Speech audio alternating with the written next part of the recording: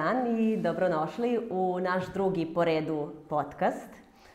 Moj današnji sagovornik, na moje veliko zadovoljstvo, pre svega naša renomirana pijanistkinja, zatim redovni profesor klavira na Fakultetu muzičke umetnosti u Beogradu i šef klavirskog odseka, profesorka MarijaĐukić. Hvala vam, profesorka, što ste izdvojili vreme za ovaj razgovor. Nama je jako značajno. Hvala vama što ste me pozvali. Učionica broj 11. Jeste. Vaša učionica pre mnogo godina, čini mi se reminiscencija na sve te lepe stvari i zapravo uvertira za nešto što, verujem, niste znali gde će vas odvesti na mnogo nivoa i usmerilo je, čini mi se, vaš život u nekom predivnom pravcu i ispostavilo se kao pravi. Jel sam upravo? Da, jeste. Ja sam ovde u ovu učionicu dolazila na časove. 10 godina sam učila i nižu i srednju školu kod profesorke Jelice Vladiković. Sad, ona je bila jedna ozbiljna profesorka, vrlo posvećena i ona je već u mom 3. niže meni bila rekla: ti ćeš se baviti muzikom. Ne dolazi u obzir tako da se vežba, mora da se vežba više, ti ćeš se baviti muzikom. Mislim, kad sam bila 3. niže, nisam baš razmišljala o tome, međutim, već kad sam upisala srednju, onda sam zaista znala da će to biti moja profesija, da ću se time baviti celog života. A koliko, veoma zanimljiva stvar, profesorka Jelica je, svi je pamtimo kao vrsnog zaista pedagoga i pre svega posvećenog.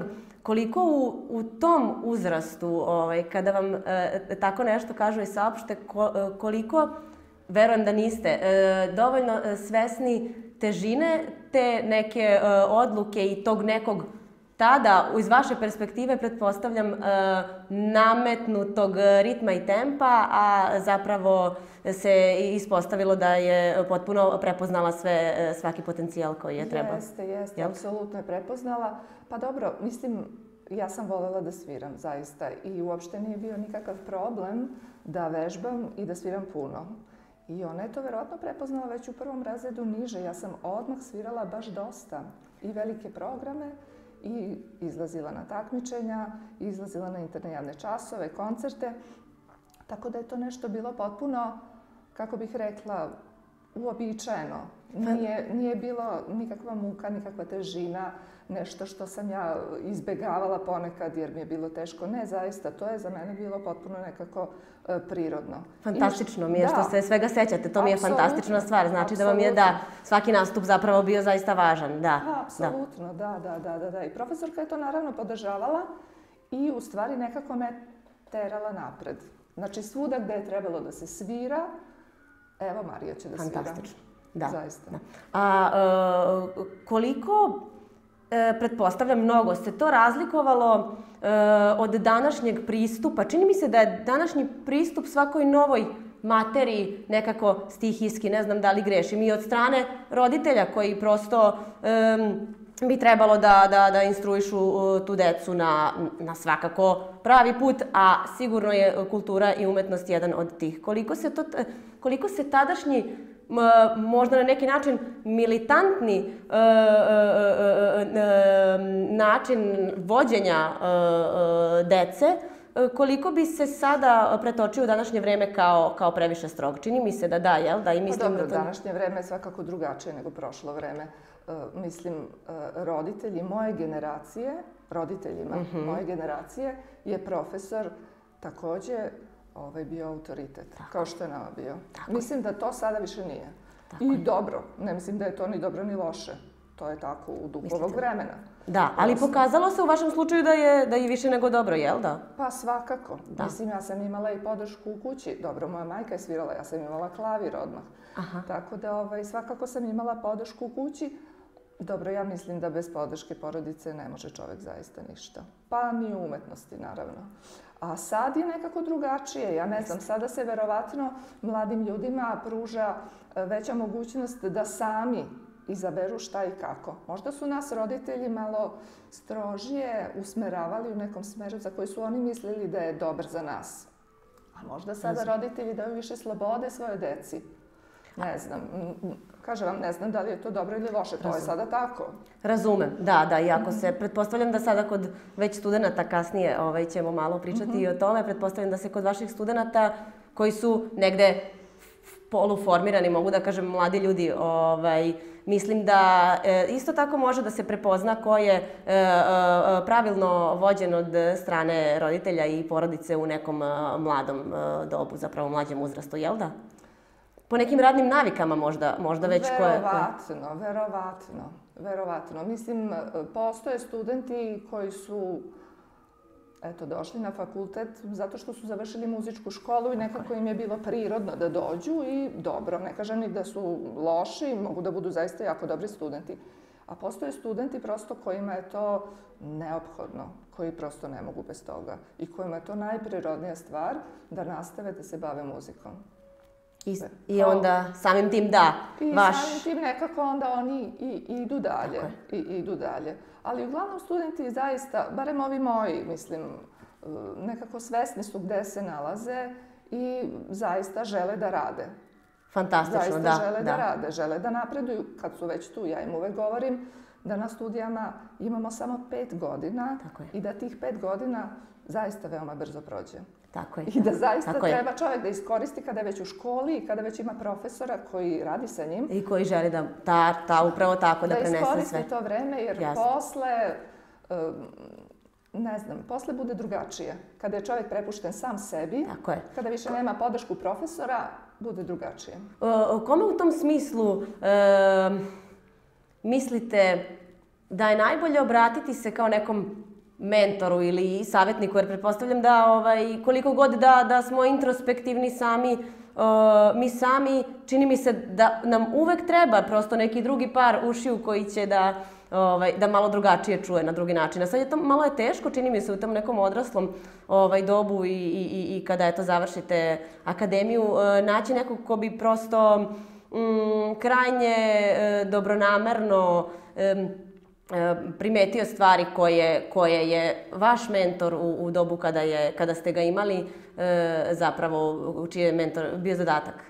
Nisam sigurna koliko je teško to posle pronaći u ljudima. Jel da? Ja mislim da čovek ako zaista ima dobar odnos sa profesorom, to ostaje i dalje.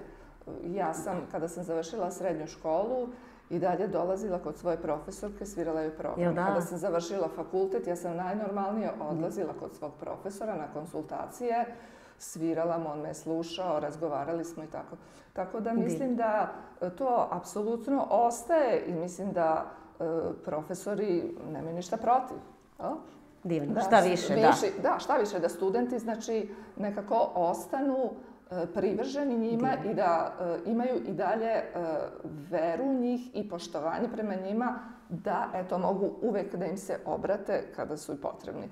Osim toga imamo prijatelje, muzičare kojima takođe možemo se obratiti uvek ili za preslušavanje ili za zajedničko sviranje ili za preslušavanje studenata, đaka.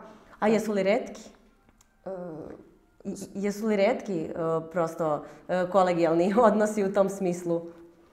Ne mogu da kažem da su retki. Barem ja nisam imala ta iskustva da nemam kome da se obratim. Naprotiv, imam puno kolega kojima mogu da se obratim uvek, da me preslušaju, da me posavetuju, da čuju mog studenta. Tako da možda sam imala sreće, ali da. Sigurno je i do vas. A koje je nekako, evo sada kada sedimo u vašoj učionici, koja je nekako najjača emocija koju ste poneli iz celokupnog 10-godišnjeg školovanja? U vezi zaista sa bilo čime, ali verujem da je pozitivna svakako. Da, jeste pozitivna.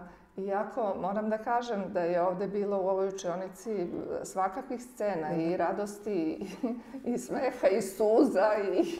Da, verujem, da. Tako da, bilo je zaista svega.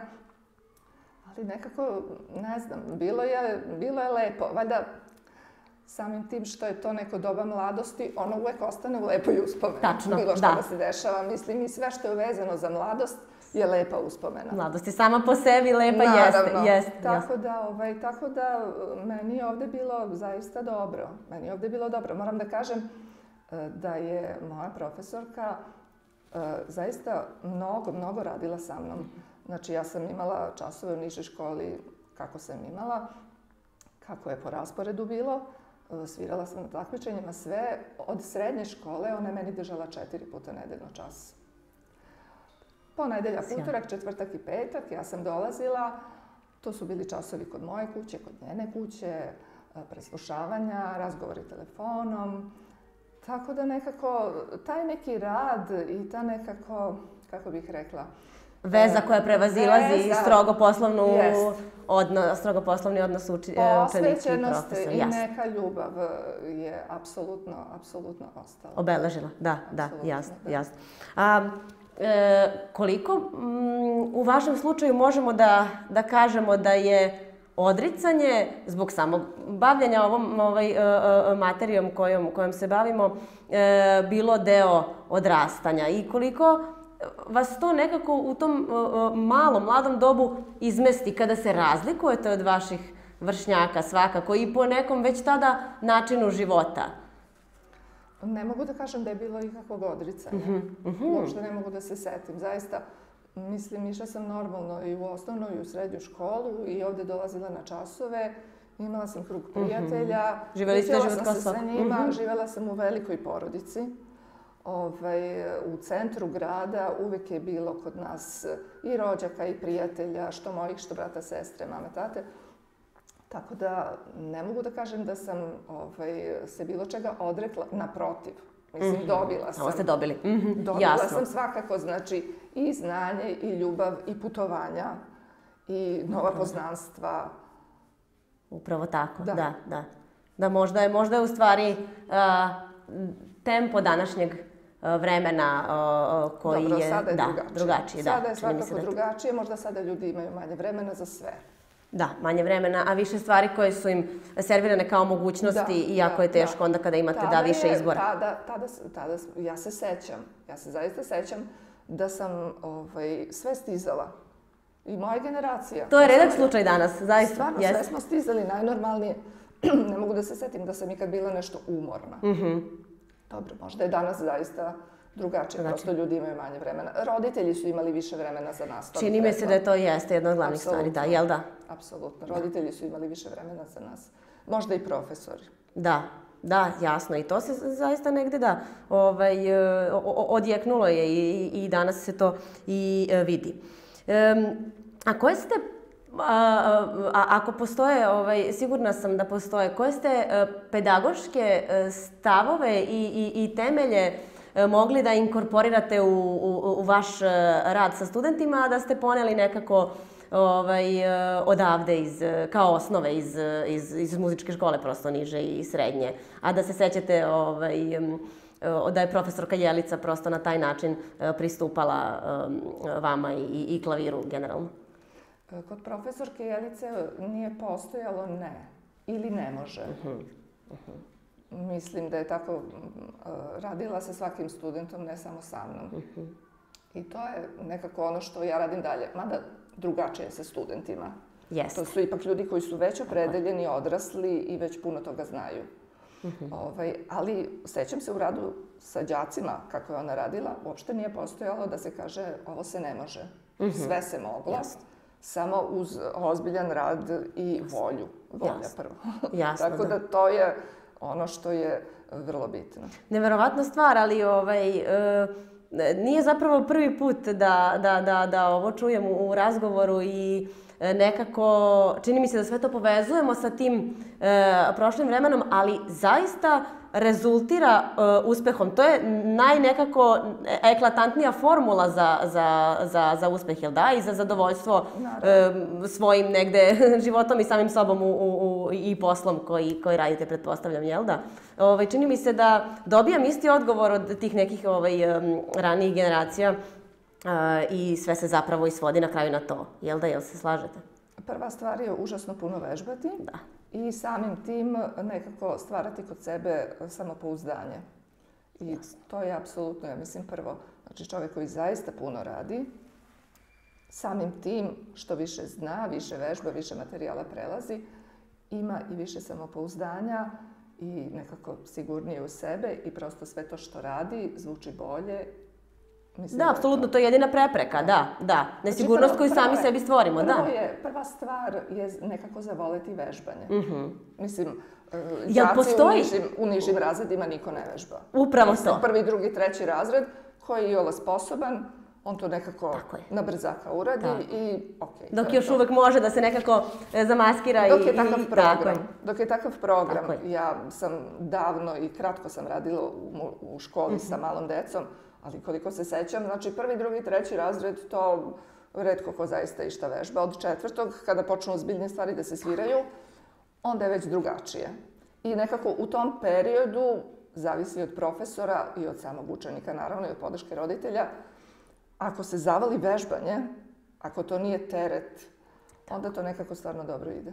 A da li vežbanje zaista može da se zavoli? I čini mi se da mora da postoji prezasićenje. Zapravo ja sad govorim iz ličnog iskustva, a možda to i ne mora da bude tako.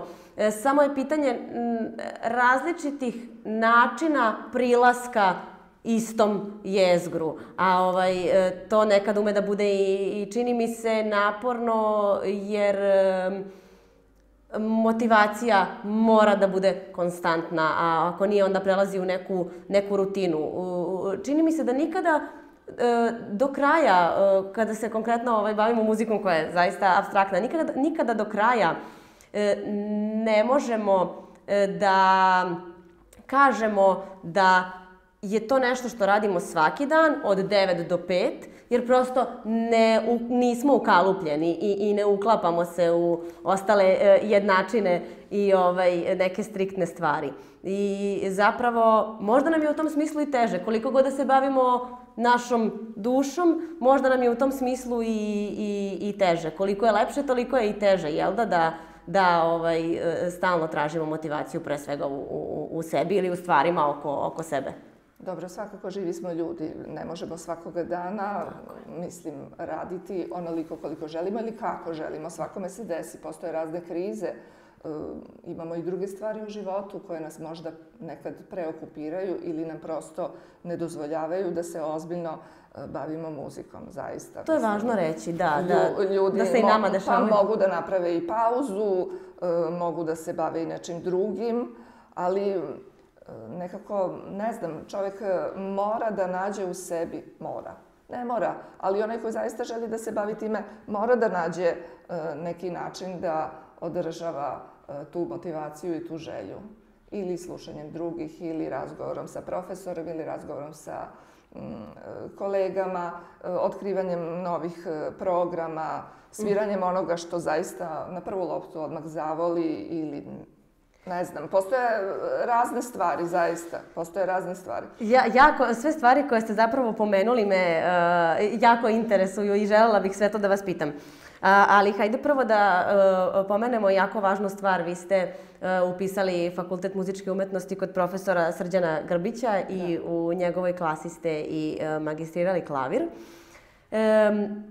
Koliko je važno sve ono što se vama nakon toga desilo, a to su studije specijalizacije u Rusiji, u Sankt Peterburgu, kod profesorke Murine. Jel sam dobro akcentovala? Jekaterina Murina. Murina, da.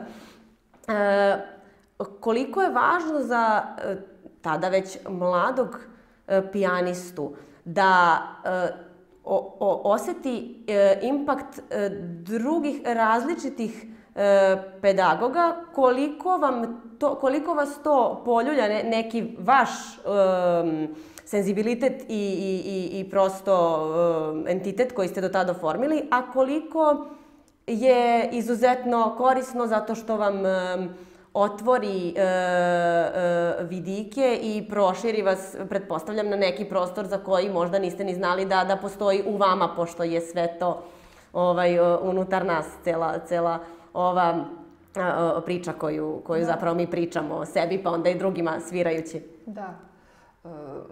Prelazak na akademiju kod novog profesora za mene apsolutno nije bio nikakav problem. Dešava se da bude, Dešava se da bude, međutim, da li je profesor i slično radio, znači vrlo studiozno, vrlo posvećeno, on je radio 3 dana u nedelji, ja sam sva 3 dana kod njega imala časove, apsolutno od 1. do 4. godine. Isto, znači rad kod mene kući, rad kod njega kući preko praznika, preko raspusta.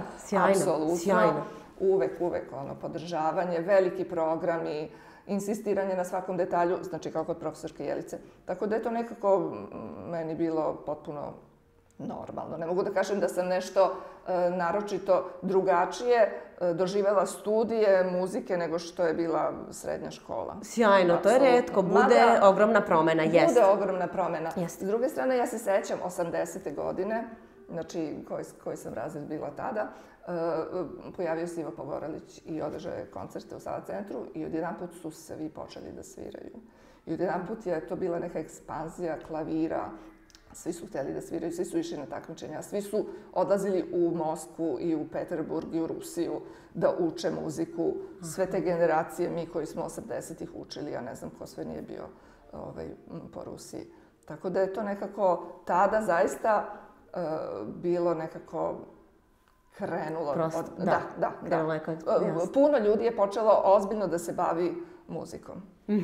Sjajno. Kao da je on nekako pokrenuo svojom pojavom, apsolutno. Fenomenalno, da. Vi zapravo iz više različitih uloga možete da mi odgonetnete jednu stvar oko koje se ja intimno i dalje prosto sporim sama sa sobom. Da li mislite, eto, vi ste i profesor na akademiji, a i aktivni ste i uspješan pijanista, da li mislite da je bolje da, hajde da kažemo, mlad čovek, zapravo, mislim pre svega na studente na akademiji i mlad pijanista zapravo, da je bolje da otkrije, i značajnije za njega, da otkrije svoj senzibilitet i da neguje sve u tom smeru i pravcu i da dovede do nekog, ako uopšte postoji perfekcionizam, da dovede do perfekcionizma, ili mislite da je bolje u tom stadijumu da koketira i da istražuje nove prosto žanrove i sve stilove muzike? Mislim da je to apsolutno po želji, kako bih rekla, kako koga zainteresuje i povuče. Mislite da je više osuđeno na uspeh nadalje? Zaista ne znam. Ako mislite na različite žanrove tipa pop muzika ili džez ili tako nešto... Mislim prosto na klasiku. Ili na, pa ne znam, apsolutno kako ko želi. Mi dok smo u školi, znači na fakultetu, u srednjoj školi, mi prosto moramo da prolazimo određeni program. Znači moramo preći sve epohe, moramo upoznati sve kompozitore. Posle toga postoji dalje učenje, postoji specijalizacija, postoji umetnički doktorat, gde čovek može da se bavi određenom materijom, određenim kompozitorom, određenim kompozicijama koliko želi, ili ako ne učite doktorat, kada počinje da se bavi profesionalnom muzikom, može da se opredeli za neki određeni pravac ili za ne znam šta, apsolutno po svojoj nekako želji i senzibilitetu. Ne znam šta bi bilo jednostavnije, lakše ili komplikovanije, prosto kako čoveka nekako povuče interesovanje. Da, apsolutno. Najviše vas pitam zbog toga, zapravo zbog vašeg izvođaštva, jer kada sam vas slušala i vaše snimke, s obzirom na to da sada shodno ovoj situaciji ne postoji mogućnost nastupa, ali to će se, nadam se, promeniti. Već očekujemo vaš koncert sa vašim trijom klasika Eterna na Kolarcu. Pitam vas zapravo zato što znam da čini mi se da je najbliži vašem senzibilitetu i negde senzibilitetu vaše duše možda Chopin. Pa jeste, ja sam uvek svirala njegove kompozicije. Od niže škole, ne znam, to je nekako prepoznala moja ličnost kao vrlo blisko sebi, apsolutno. Uopšte je romantičarska muzika. Chopin, u posljednje vreme i Schubert, Schumann, ali u stvari najviše Chopin. Ali slušajući vas i vas i vaše izvođenja, imat ću sad slobodu da zapravo iznesem svoj doživljaj. Čini mi se da kroz izvođenje mogu da okarakterišem vašu ličnost ili prosto neku, ajde da kažemo, neku stranu karaktera kao vrlo jednostavnu u najboljem mogućem smislu. Da li sam uopšte blizu i da li kroz izvođenje mogu dovoljno to da čujem, a verovatno da da. Pa lepo od vas što ste to rekli. Vrlo da, prijemčivo i jednostavno, zaista. Sinoć sam slušala najviše, ne bih li dok se ne nađemo na taj način pristupila prosto i vama. I čini mi se negde da sam kroz izvođenje zaista doživela jako vas negde prijemčivo, jednostavno i pitko u svakom smislu. I za komunikaciju i za prosto funkcionisanje u odnosima i to je jako lepo. Ne znam koliko sam blizu. Da, pa evo kažem vam, ja ne znam kako se to desilo. Otprilike počela sam negdje u nižoj školi da slušam Chopina i u srednjoj sam puno svirala i na fakultetu sam puno svirala i posle fakulteta zaista sam puno svirala njegovu muziku. Meni je to vrlo blisko. Zaista, ja se tu dobro osjećam. Tu je nekako meni, čini mi se, mesto u toj njegovoj muzici. Da, tako i zvuči. Da, jako je važno da pomenemo vaš nastup 2010. u Kolarčevoj zadužbini povodom 200. godišnjice rođenja Chopina. Jeste, to je bilo jako lepo, zaista. Poljska ambasada je bila pokrovitelj, tako da, eto, to mi je bilo palo na pamet kao, eto, prilika da nekako uživamo svi u toj božanstvenoj muzici i da se obeleži taj značajan jubilej 200-godišnjice rođenja Chopina. A koliko, s obzirom na to da je to se desilo pre 11 godina, sa ove vremenske distance, koliko mislite da bi se taj isti koncert kada bi se održao danas, 11 godina kasnije, koliko mislite da bi se vaše izvođenje, shodno zrelosti koju ste dobili za tih 11 godina, izmenilo možda? Ili prosto ne bi, jer ste to i dalje vi? Pa možda bi se nešto izmenilo. Nisam ni ja ista, verovatno, kao pre 11 godina. Pa u tom smislu menja se sve oko mene, menjam se i ja, menja se i moje izvođenje Chopina. Ali definitivno je to i dalje nešto zaista veoma, veoma blisko i nekako moje. Apsolutno. Nastupali ste svuda, od Crne Gore, Bosne i Hercegovine, preko Turske, Italije i Švajcarske. I kada nekako sublimirate sva ta iskustva i sve te utiske, da li publika, s obzirom na to da se prosto geografski pa i kulturološki samim tim menja, da li možemo da kažemo da muzika govori univerzalnim jezikom koji svi razumemo, da li publika isto reaguje i istu energiju osjećate ovde i tamo, negde gde god ste nastupali? Pa ja mislim da da. Jel da? Ja mislim da da.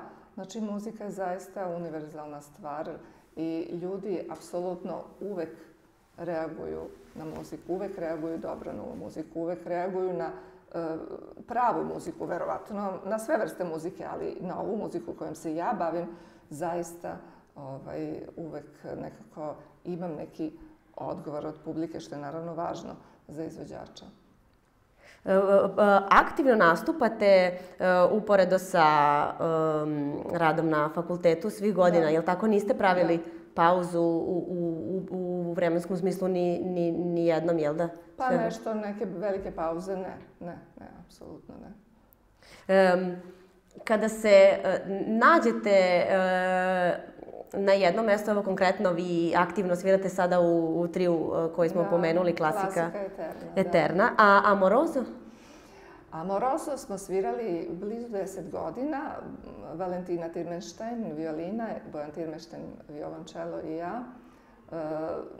Pa nekako tako je vreme bilo da smo prestali da sviramo. Bilo je jako lepo. Bilo je jako lepo, jako smo se dobro slagali. Mi se znamo još iz srednje škole. Aha. I svirali smo interesantne programe, zaista. I ne znam, nekako je to prošlo. Svirali i nekako smo se razišli, kako bih rekla. Ništa ružno. I našli ste se sa klasikom. Prosto smo se razišli. I onda smo se našli sa ovim trijom, Dejan Mitrović čelo, Mina Mendelson violina i ja. I evo sviramo već nekoliko godina i nadam se da ćemo svirati i dalje. Lepo nam ide, dobro se slažemo, lepu muziku sviramo. Šta možemo da čujemo na Kolarcu 8. Osmog, je li tako? Petog u ponedeljak. Pardon, 5. aprila. 5. u ponedeljak u 7 sati. Ja se nadam da će koncerta biti. I mi se nadamo, da. Što je otkazivan već 2 puta, ovo je 3. put da je zakazan. Dobro, iz razloga. Svirat ćemo Rahmanjinova Elegični trio mali, vokalizu i Brahmsa trio opus 87. A koliko, dok vas slušam da pričate o triju, znam da je i Dejan profesor, je li tako, u srednjoj školi? Jeste, u školi Stanković jeste i Mina Mendelson radi u Nišu na fakultetu. U Nišu na akademiji, aha. Koliko je, ali hajde samo da se orijentišemo eto sad na pijanizam, koliko su izvođaštvo i pedagogija u korespondenciji, u kom smislu? Koliko mislite da je neophodno da dobar pedagog bude dobar pijanista i sa druge strane koliko mislite da je neizbežno da će dobar pijanista svakako biti dobar pedagog ili prosto to ne mora da se desi uvek?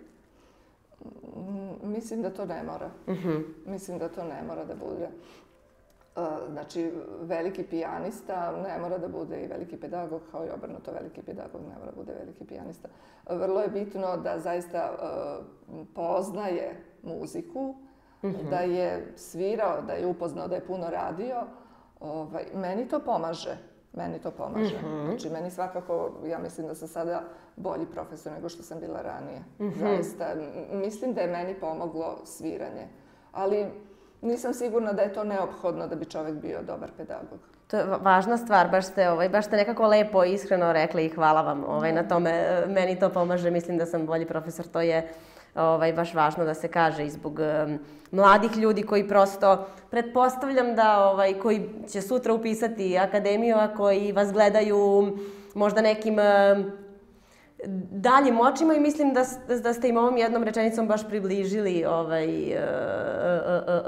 vaš svet i da nekako svi mi, zapravo mi pedagozi, pre svega vi profesori u visokoškolskim ustanovama, imamo iste strahove nekako i iste bojazni i iste probleme i iste dileme i iste stresove, samo je nama iskustveno možda malo lakše, ali čini mi se da je važno da im to približimo. Pa biti pedagog je, mislim, ozbiljna stvar, zaista. Nije bitno da li je učenik 2. razred niže ili 2. godina studija. Ozbiljno se pristupa radu i sa jednim i sa drugim. Apsolutno. Majstorski kursevi koje ste pohađali kod profesora Nasetkina i Eberta. Ja opet nisam sigurna da li dobro akcentujem. Da, jeste. To je bilo davno. Da, je li to bilo u... Kad sam bila student. To sam htjela da pitam, je li bilo u studentskom dobu ili posle? Jeste, to je kad sam bila student. To je kad sam bila student kod profesora Nasetkina.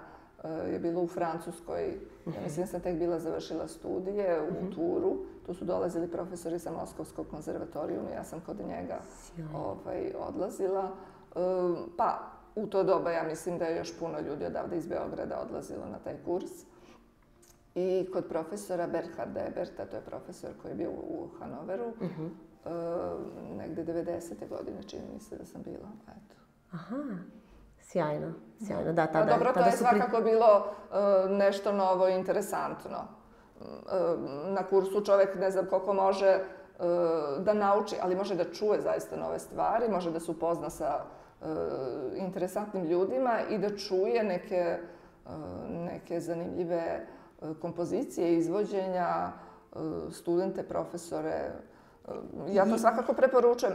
Mislim, dešava se da kod nas na akademiju dođe ponekad profesor da održi master klas neki ili meni studenti isto pitaju da li da idu tamo, ne znam, šta im se dopadne na neki master klas.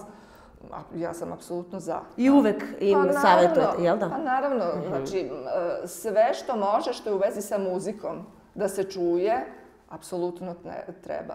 Zaista treba. Sve što je u vezi sa profesijom, apsolutno podržavam. Master klas, naravno. Uvek može da se čuje nešto drugačije i nešto novo. I onda prosto, da, oblikujete i inkorporirate u svoju ličnost na način na koji vama najprijemči.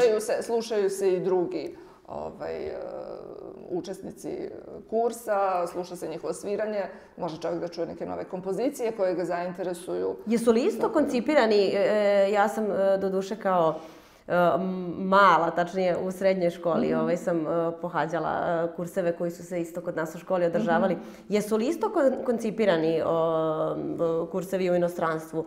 Upravo to, da možete da čujete druge, da imate čas, je li tako? I da se posle vratite u... Slušate sve vreme druge i imate nekoliko časova, zavisi od kursa, nekoliko časova sa profesorom, ali možete da slušate i druge časove kod drugih profesora i časove kod svog profesora. Obično su tu i neki koncerti, i završni koncert polaznika kursa bude. Eto, tako da sve je to vrlo lepo, interesantno i... Korisno. Mislim da je korisno. Ja, sigurno, da, sjajno. A koliko... Uopšte i da li treba da pričamo o tremi kao nečemu što neminovno postoji i da li joj dajemo previše na značaju ili možda sa druge strane premalo? Kako, da li imate neki recept kako da prosto od neprijatelja postane saveznik? U bilo kom dobu. Da. Ne znam šta da kažem o tremi, zaista. Mislim da svi imamo tremu uvek. I prosto čovjek zna da će imati tremu i o tome ne razmišlja. Ja to govorim mojim studentima, dešava se da odsviraju i kao profesorka, pa znate, imala sam tremu. Ma naravno da si imala tremu. Mislim, svi imamo tremu. Možda im je važno reći da prosto... Tako da uopšte ne treba da obraćamo pažnju na to da li imamo ili nemamo. Imamo tremu, naravno. I mislim da je normalno da čovjek koji je odgovoran i koji je ozbiljan, naravno da će imati tremu. Prosto to je ta neka želja da se u tom momentu bude dobar, odgovornost i mislim da je potpuno normalna stvar imati tremu. U stvari, baš te, da, ne treba joj pridavati neki naročiti značaj jer će ona uvijek biti tu. Vrlo je bitno da čovjek zaista bude jako dobro spreman. Onda je prosto nekako samopouzdanje veće i samim tim na tremu se obraća manja pažnja. Ona onda ne postane strah, nego postane prosto saveznica. Sad ima raznih varijanti, ljudi različito reaguju. Neko ima tremu mjesec dana unapred i do kraja, dok ne završi, izađe sa scene, ima tremu. Neko ima tremu samo dok ne izađe na scenu, nekome počne trema kad počne da svira. Mislim, različiti smo ljudi, različito reagujemo zaista. Ali u svakom slučaju najbitnije je da čovjek zaista bude veoma dobro spreman kada svira javno. Ali fantastično je to što ste rekli da ne bežite u radu sa studentima, ne bežite od njenog postojanja, nego prosto... Pa ne, naravno, uvek imamo tremu. Ja uopšte ne poznajem nijednog kolegu studenta koji nema tremu, zaista. Tačno tako. Da. Tako da, mislim... Ne možemo ih ubeđivati u suprotno, to bi bio potpuni paradoks. Opusti se, duboko diši, sve je to u redu. Duboko disanje, neka priprema pre toga, ali prosto mislim da je normalno da čovek pred javni nastup osjeća tu neku tremu. Neizvesnost. Nešto da, svakako, dok ne izađe na scenu. Najčešće to bude dok se ne izađe na scenu. Onda već kad čovjek počne da svira, onda je apsolutno u tome. I onda apsolutno ne pada mu na pamet ništa drugo. Samo materija kojom se bavi. Da, ne postoji ništa sem vas i instrumenta. Da, trebalo bi tako da bude. Znači da bude zaista jako dobra koncentracija i onda nema se vremena da se misli na tremu. Ako je zaista tako, onda znači da smo odabrali pravu stvar i da je to ono nešto neodvojivo od nas. Jer da, to je najbolji pokazatelj. Pa jeste. Sad dobro, ima različitih senzibiliteta. Neko je dobar svirač, ali zaista ima tu neku prepreku. Može i to da se desi. Može i to da se desi da zaista ta neka trema i ta neka nervoza pred nastup budu tako veliki da prosto onemoguće da se svira. Ali uglavnom nije. Uglavnom, kažem vam, zavisi znači od prosto toga da li je čovjek spreman, da li je već svirao možda tu kompoziciju. Svakako je možda manja trema ako se već svira kompozicija nekoliko puta. Jasno, i praksa i iskustvo. Apsolutno. Jasno.